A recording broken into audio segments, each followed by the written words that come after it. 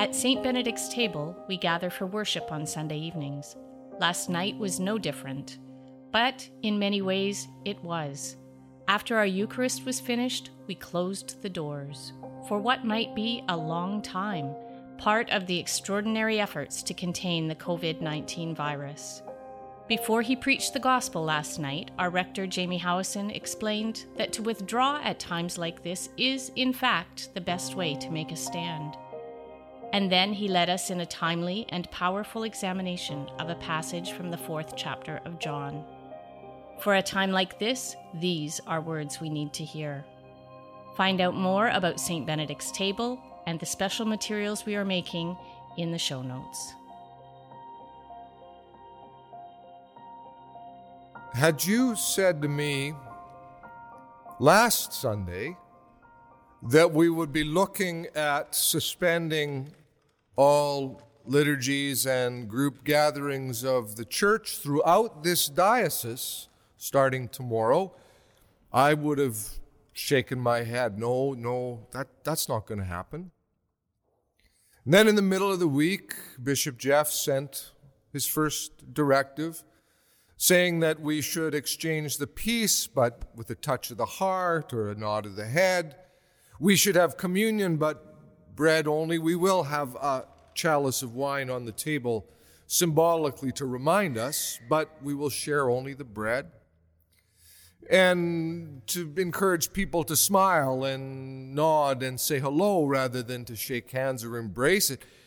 It seemed like measures easily implemented, and so that got sent out middle of the week, and then within 2 days, after much consultation, Bishop Jeff sent out a directive that we as a diocese needed to just stop gathering for now.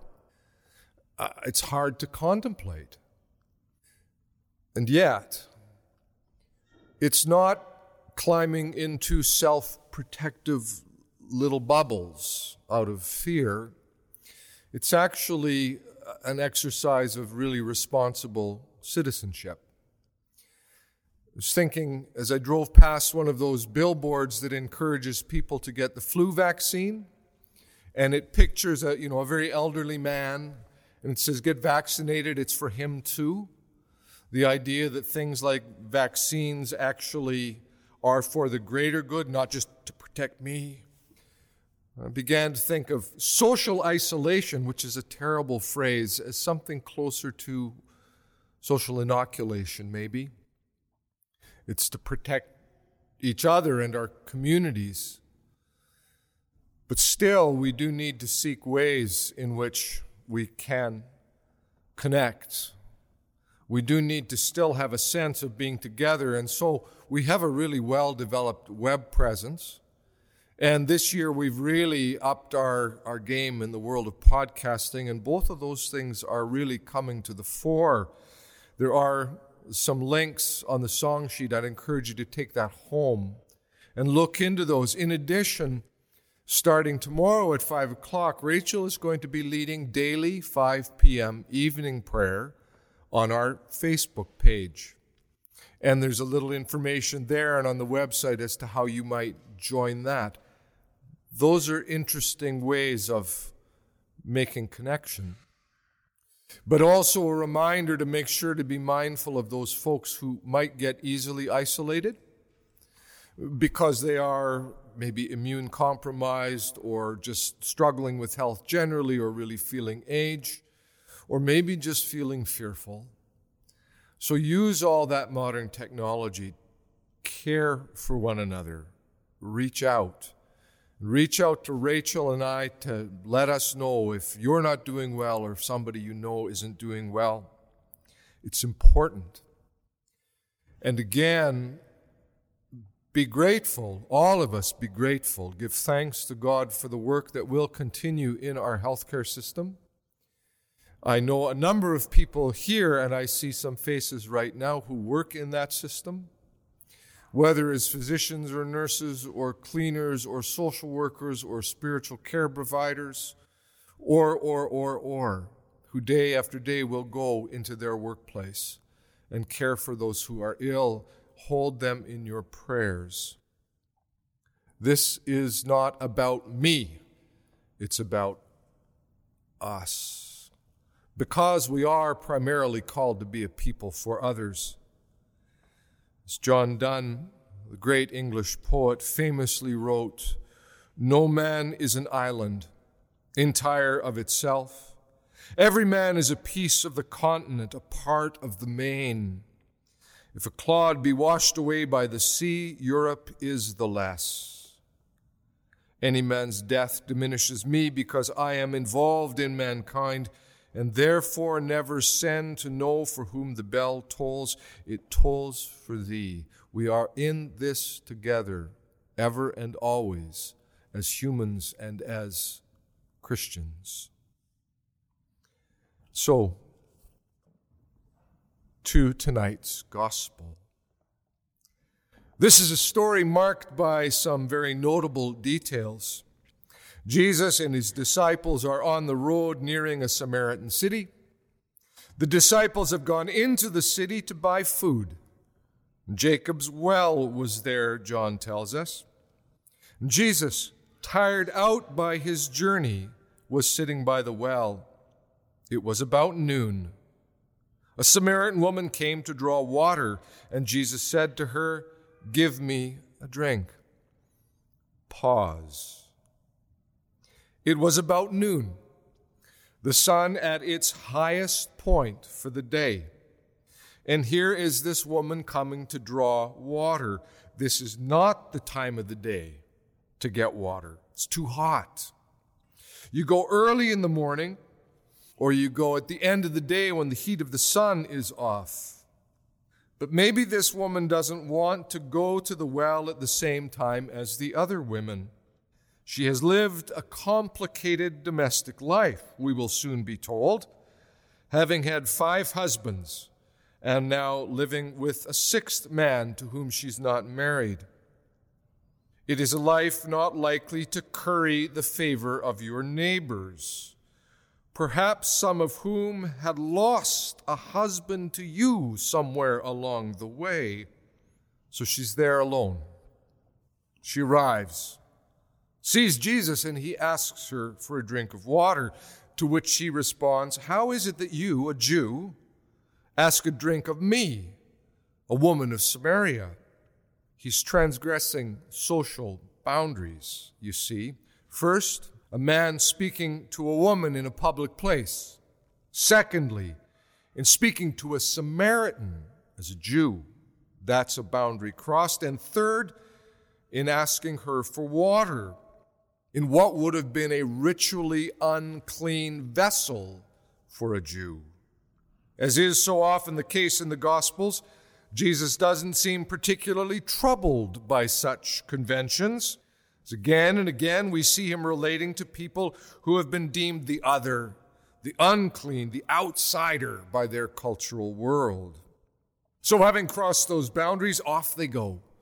This woman, whom Reynolds Price characterizes as a likably feisty reprobate, engaged with Jesus in a back-and-forth conversation in which he plays with the imagery of water, living water, speaks to her of worshiping God in spirit and in truth, and looks deep into her hidden self and tells her he knows about that string of failed marriages. He knows her.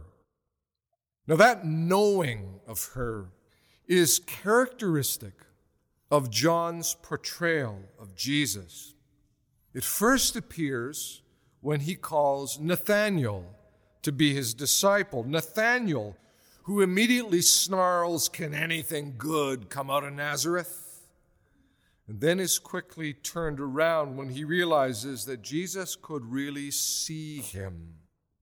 The same theme is there in the reading we had last week about Nicodemus the Pharisee, the one who comes to Jesus under the cover of darkness and attempts to kind of politely engage him in a conversation, opens up by saying, "Rabbi, we know that you are a teacher who has come from God." Of such niceties, Jesus will have no part, for he can see what Nicodemus is most in need of, namely to be born again or born from above, to have a whole new beginning in God through the power of the Spirit. Nicodemus, I'm not interested in the niceties. Let's cut to what really matters. I see you. It will happen again in different discussions with various people in this gospel, even in the very courts of Pontius Pilate, after the high priests have called for Jesus' execution. So why? Why is this such a dominant motif in the gospel according to John? Each of the four gospel writers filters his account through his own memory or through the memories of those eyewitnesses from whom the story was first received. Each gospel writer is telling what they know to be most important, most true about Jesus, which is why it's so good to have four different voices to which to attend. John's account is the last of them to be written, almost 60 years after Jesus' ministry, at least in its final form, sometime around the year 90. John then writes as an old man, an elder, and he writes with a long view of what Jesus has meant to him over those years. He pulls on the threads that have spoken to him, shaped him, formed him, burned into his own memory and awareness. And one of those threads is very clearly that Jesus sees and knows us. John's long walk as a disciple with Jesus in his earthly ministry, and then following Jesus for those 60 years in the resurrection light, that long walk has taught John the very thing that we so often pray in our liturgy. To you all hearts are open, Lord. All desires known, and from you no secrets are hidden. To know that is the beginning of freedom. For John particularly, also the end of all shame. To again pick up on that teaching from Abba John the Little, the desert father that I shared 2 Sundays ago, John, the gospel writer, knows that once seen by Jesus, one needs always to pick up the light burden that is truthful self-criticism and deep inner honesty, rather than trying to cling to the much heavier burden of self-justification. Leave that aside. Tell the truth. Tell the truth about the shape of your life. Tell it to your very heart, and tell it to Jesus. That's the path of life. As the Samaritan woman in this story discovered, if we take seriously the contours of this gospel story, we also need to see that such truth-telling is not then met with an Olympian list of moral requirements and legalistic directives. No, it's not. Again, from Reynolds Price, the novelist and essayist and Bible translator, what wins the Samaritan woman's sudden, unwarranted belief that Jesus is Messiah is his uncanny knowledge of her past. But when she calls her townsmen and they prevail upon Jesus to stay for 2 days and explain himself further, an explanation we do not hear, they also accept his words. With no further sign, these Samaritans, so long shunned by Orthodox Jews, come to believe Jesus' one demand. We trust, since we've heard for ourselves that this man is truly the Savior of the world. We trust. We tell our truth.